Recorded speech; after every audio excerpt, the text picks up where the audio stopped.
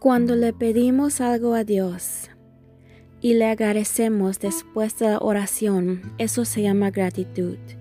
Cuando oramos y le pedimos algo a Dios y lo agradecemos antes de orar, eso se llama fe. ¿Y qué es la fe?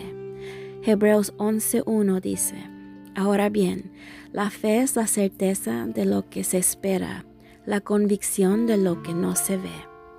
Hebreos 11:6: Y sin fe es imposible agradar a Dios, porque todo el que viene a Él debe creer que existe y que recompensa a los que lo buscan. La fe no se ve, pero se siente. La fe es fuerza cuando sentimos que no la tenemos.